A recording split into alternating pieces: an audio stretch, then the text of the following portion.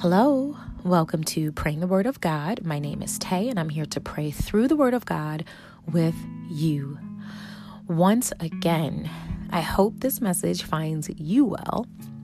I pray you're in good spirits and ready to sit with me in this moment to give a little time towards seeking God's face through devotion and prayer.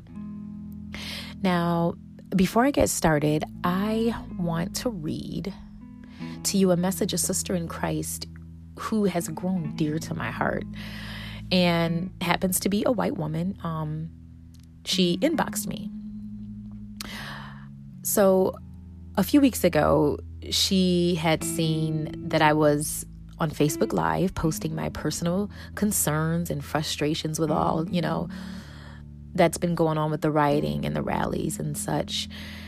And I also told her some of my personal concerns about being a Black woman in America, and she let me know the frustrations she had been having as a white woman in America. And, we didn't judge one another, but we listened to one another and loved each other through our pain. And a certain part of her message helped me to see her pain and frustrations as a white woman who wanted to help fight any injustices. And she also helped me to see myself and how over the years I've allowed my own hurt and pain to contribute in some way to racism. And this is what she said. She said, "I can see your frustrations, and it's valid. I will stand here and say, I see it," meaning her privilege and the disadvantages of minorities. And she says, "I sense it. And being an empathetic person, I feel it." And she goes on to say, "I feel like as a white woman, my message to my Black community would be this. I also stand here and say I want to help change the issues. I want to be a part of this change. At the same time, please don't label me because of the color of my skin. It wasn't me personally having slaves. So please don't hold me personally responsible for that. And love me while I love you and stand with you to fight for what is right. Know that you're safe with me, and I want to be safe with you." And she wanted to emphasize, she wants to be safe with me as a community, not just me. She already knew that she was safe with me. But then she goes on to say, she ends the message with saying, "The differences really have been embedded, and it is deep. But that's not me. That's not what I want from my life and from my future or your life and your future. Love is bigger. We really can do better together.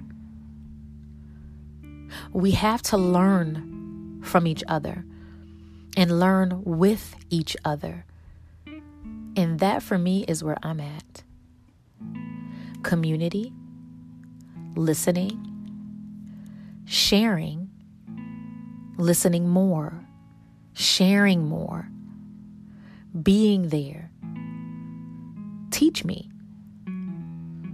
Let's stop keeping things hidden. Once we know better, we are supposed to do better. I want to do better than my relatives have done, because we're only as sick as our secrets." Now, I wanted to read that, not just because it moved my heart towards love, but because I genuinely believe that this is the heart of every good person. Even good people who remain complicit, and good people who don't know what to do, so they walk away.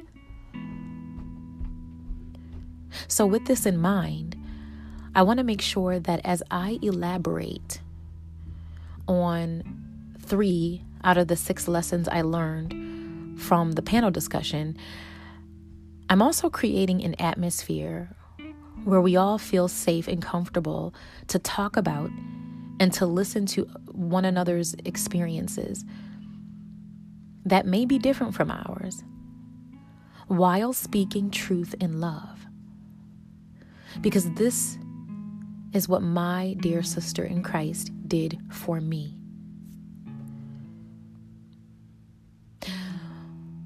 With that being said, the third point or lesson I learned from the panel discussion of the church and race, which was hosted by Bishop T.D. Jakes. And once again, I encourage everyone to go listen to it.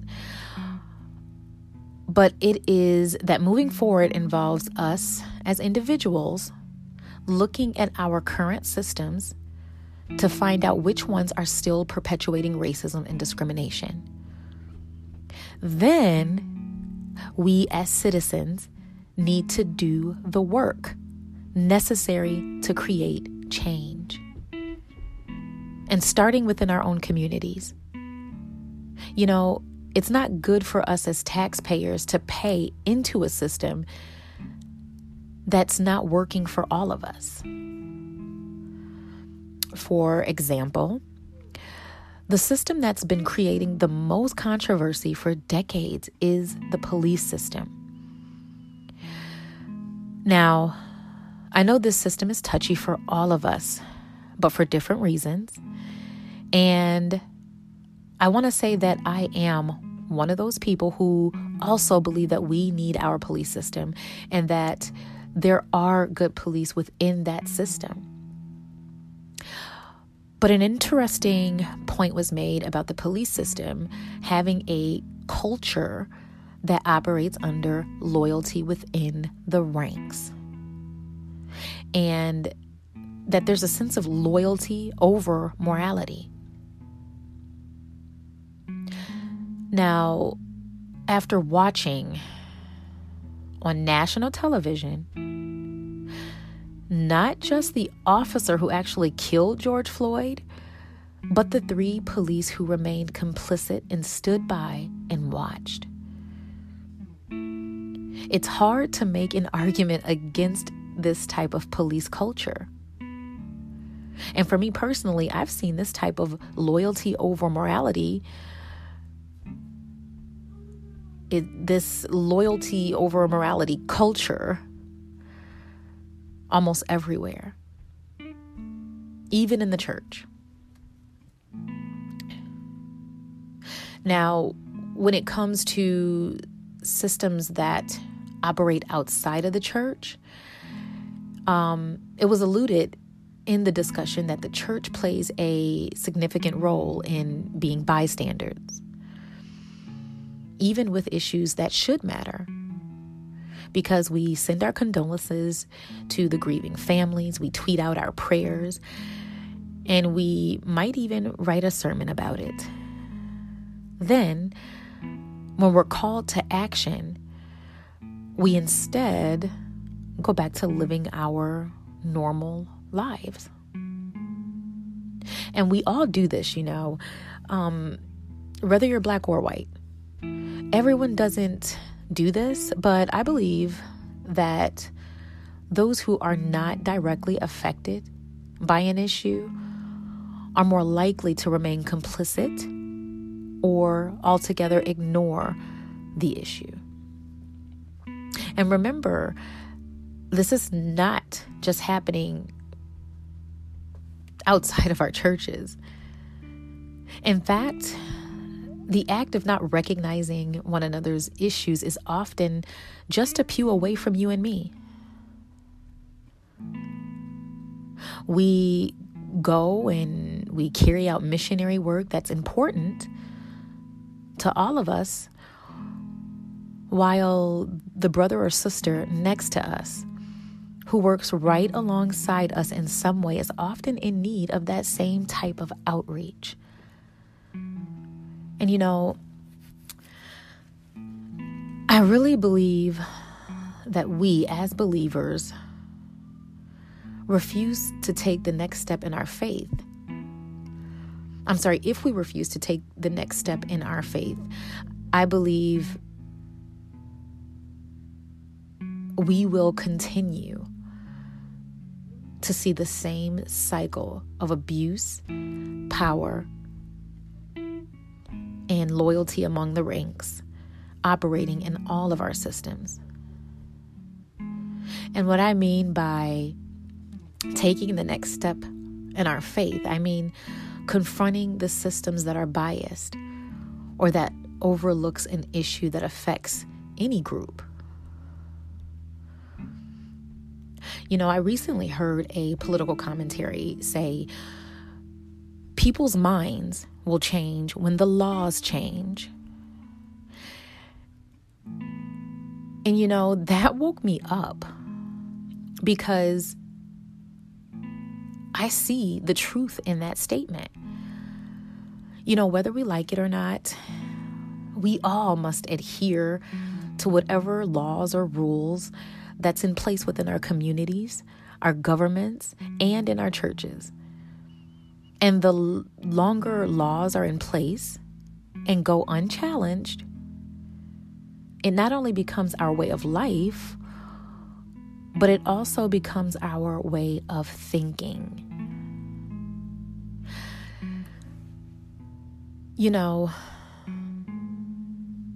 I think that when we talk about systems, we automatically think of systems on a macro level. But really, there needs to be systematic changes on every level, starting within our communities. We need reformation in our healthcare systems, our educational systems, the criminal justice system,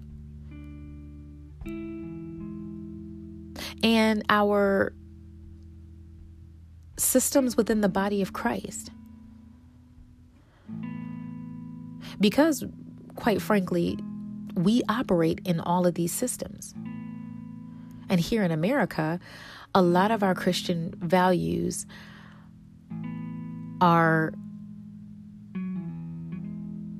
utilized and sets the tone for the type of laws we create.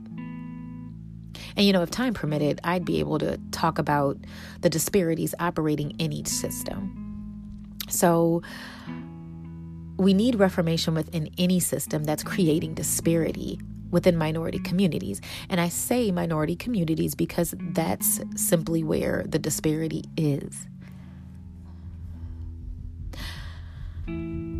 I know there are some people out there that may think I'm way off topic and that I've just left praying through God's word and went over into politics.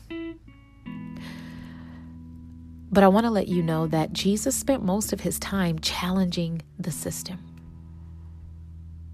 He knew that he could bring healing and miracles and food to the communities that he traveled to, but they would still be bound by the laws within those communities as long as no one challenged it.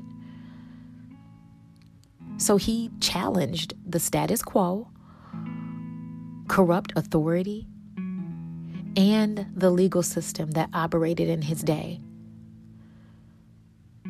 The Sadducees and the Pharisees, they enforced the law, but many times Jesus had to challenge them on how they upheld it for themselves and against the people.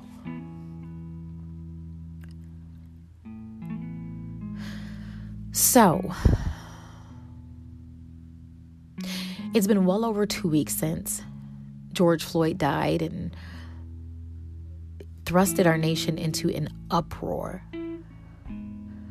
But our history shows that we do have a pattern of being bothered by our oppressive systems enough to get the attention of the whole world. Then our feelings begin to fade. And for those who are privileged to the system, return back to all its benefits, while those who are oppressed by it return back to figuring out how to navigate through it. But either way, it's back to normal for all of us.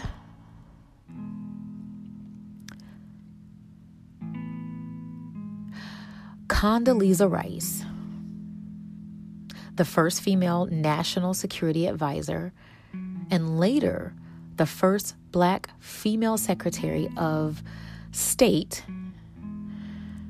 under George Washington Bush, who's always been seen as a controversial woman within our Black community, to be honest. Nonetheless, she grew up under segregation in Birmingham, Alabama, and has many personal accounts of her experience with racism. And she wrote an op-ed for the Washington Post a few days ago that really compels the reader to take a reflective moment on our history and all that's going on, in hopes to do whatever it takes to push our history in a different direction. And in this op-ed, she wrote, I'm going to read it to you. She says, "Words cannot dull the pain of George Floyd's family.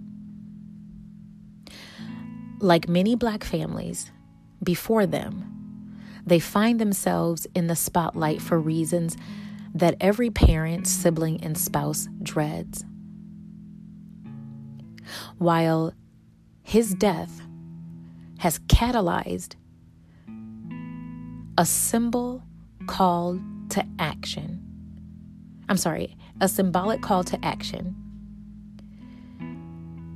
He was not a symbol to his loved ones. He was a father, a brother, and a son. I can only pray that they find the peace that passes understanding." In the wake of Floyd's death, Americans and people around the world are experiencing shock, grief, outrage, a set of emotions that too often are repeated.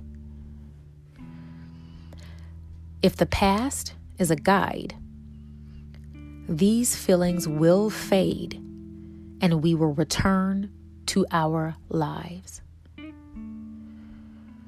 But something tells me not this time. Floyd's horrific death should be enough to finally move us to positive action. Perhaps this is like the moment in 1955 when Rosa Parks refused to move to the back of the bus. Or perhaps this is like that fatal Sunday in September of 1963. Quite personal to me. When a bomb in a Birmingham church killed 4 girls from my neighborhood and shook our nation to its core. Some 6 decades later, perhaps all of us, regardless of skin color, are, to quote Mississippi sharecropper and civil rights activist Fannie Lou Hamer, sick and tired of being sick and tired. Our country has often moved towards and been made better through peaceful protests. But our cities must stop burning. Innocent people, including many minority and immigrant business owners, are watching their livelihoods go up in smoke. There is no excuse for looting and criminality, and offenders must be stopped. But a call for calm is not enough either. This time, we must remain vigilant and maintain our determination to make a difference. Beyond justice for Floyd, systemic change is necessary to make our institutions more just. Yet all the structural reforms in the world are insufficient to remove the shadow hanging over every incident of this kind. To be Black is to be forced to overcome implicit and explicit reactions to the color of your skin. It might be dismissive or underestimated or presumption of how you think. In some circumstances, it might be fear. We encounter these responses even among decent people who sincerely do not want to react that way. The good news is that these emotions can be overcome, and often are, with the respect that builds when people know one another as human beings, as friends, neighbors, co-workers, and teammates. Still, we simply must acknowledge that society is not colorblind and probably never will be. Progress comes when people treat one another with respect, as if we were colorblind. Unless and until we are honest that race is still an anchor around our country's neck, that shadow will never be lifted. Our country has a birth defect. Africans and Europeans came to this country together, but one group was in chains. In time, the very Constitution that counted slaves as 3/5 of a man became a powerful tool in affording the descendants of slaves their basic rights. That work has been long and difficult, but it has made a difference. We are better than we were. I grew up in a segregated Jim Crow Alabama where no one batted an eye if the police killed a Black man. There wouldn't have been even a footnote in the local press. So it is a source of pride for many that so many have taken to the streets peacefully to say that they care, that they too are sick and tired of being sick and tired. Yet protests will take our country only so far. The road to healing must begin with respectful but honest and deep conversations, not judgments, about who we were, who we are, and who we want to become. Let us talk with, not at, each other. In our homes, our schools, our workplaces, and in our place of worship. And if we are to make progress, let us vow to check the language of recrimination at the door. As united Americans, we can then turn our fears into faith, hope, compassion, and action. And then we can accept and carry out our shared responsibility to build a more peaceful union. Now, if you want to read the rest of her op-ed, you can find it on the Washington Post website. And I believe she wrote this on the 4th. So I want to encourage you to finish reading it, but it is a powerful, powerful message. Let's pray. Father, we believe we're starting to recognize the pattern of our behavior that keeps causing history to repeat itself. But just like the 3 officers who stood by and remained complicit in an act that caused a man to die, and the blood is on all of our hands. But Father, we all in some way are still wrapped up in the sins of our fathers and our fathers' fathers. And we simply don't know what to do. When something is wrong, we learned how to get loud enough to get the world's attention. But we never learned how to maintain the change that was birthed from the pain and the wounds and the bloodshed of those who fought to give it to us, black and white. And although we cannot remove the gruesome history of America's past, your word tells us, and it lets us know that you have the power to cause us to forget the shame attached to it. So, as we go deeper to uproot whatever is causing this repetitive cycle of sin, Father, I ask for you to remove the shame, guilt, and trauma that has been attached to us for far too long. In Jesus' name, amen.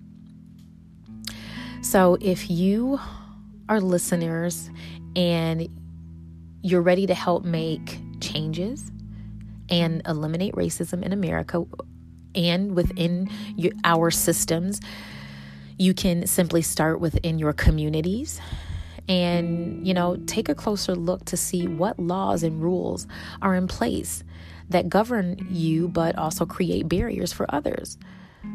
Take time to sit with someone who's different than you, who have different experiences than you, and create a space based upon trust and a space that allows you, all of you, to be honest and non-judgmental towards the experience, but understand their experiences. Then find ways to move forward. For more information on how to create change within our systems, you can text DEMANDS to 5516. Afterwards, you will receive information on the many ways you can help out. Now, anyone who's used to tuning in, know that I've made the decision to no longer assume that everyone who tunes into this podcast has a relationship with Christ or has already received salvation through Jesus Christ. So for those who may be listening but are not followers of Christ and you're ready to receive Jesus as your Lord and Savior, or you're like the prodigal son, you used to consider yourself a follower, but you feel like you've fallen away from the truth and you simply just want to come back home. Please pray this with me.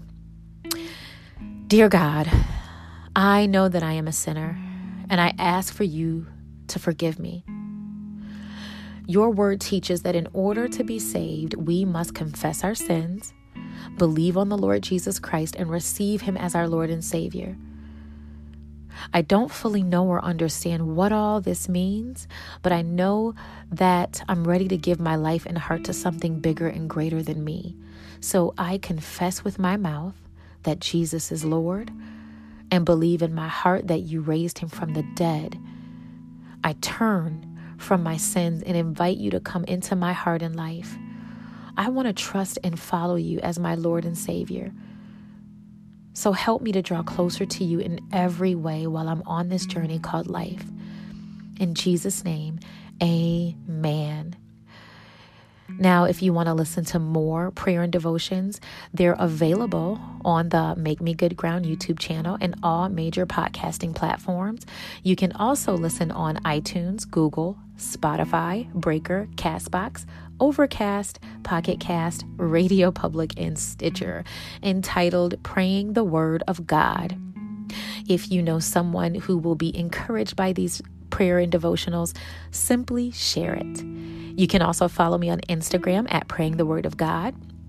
And if you're someone who gave your life to Christ by praying the prayer of salvation with me today, email me at prayingthewordofgod2020@gmail.com. I'd love to hear your story. Thank you and take care.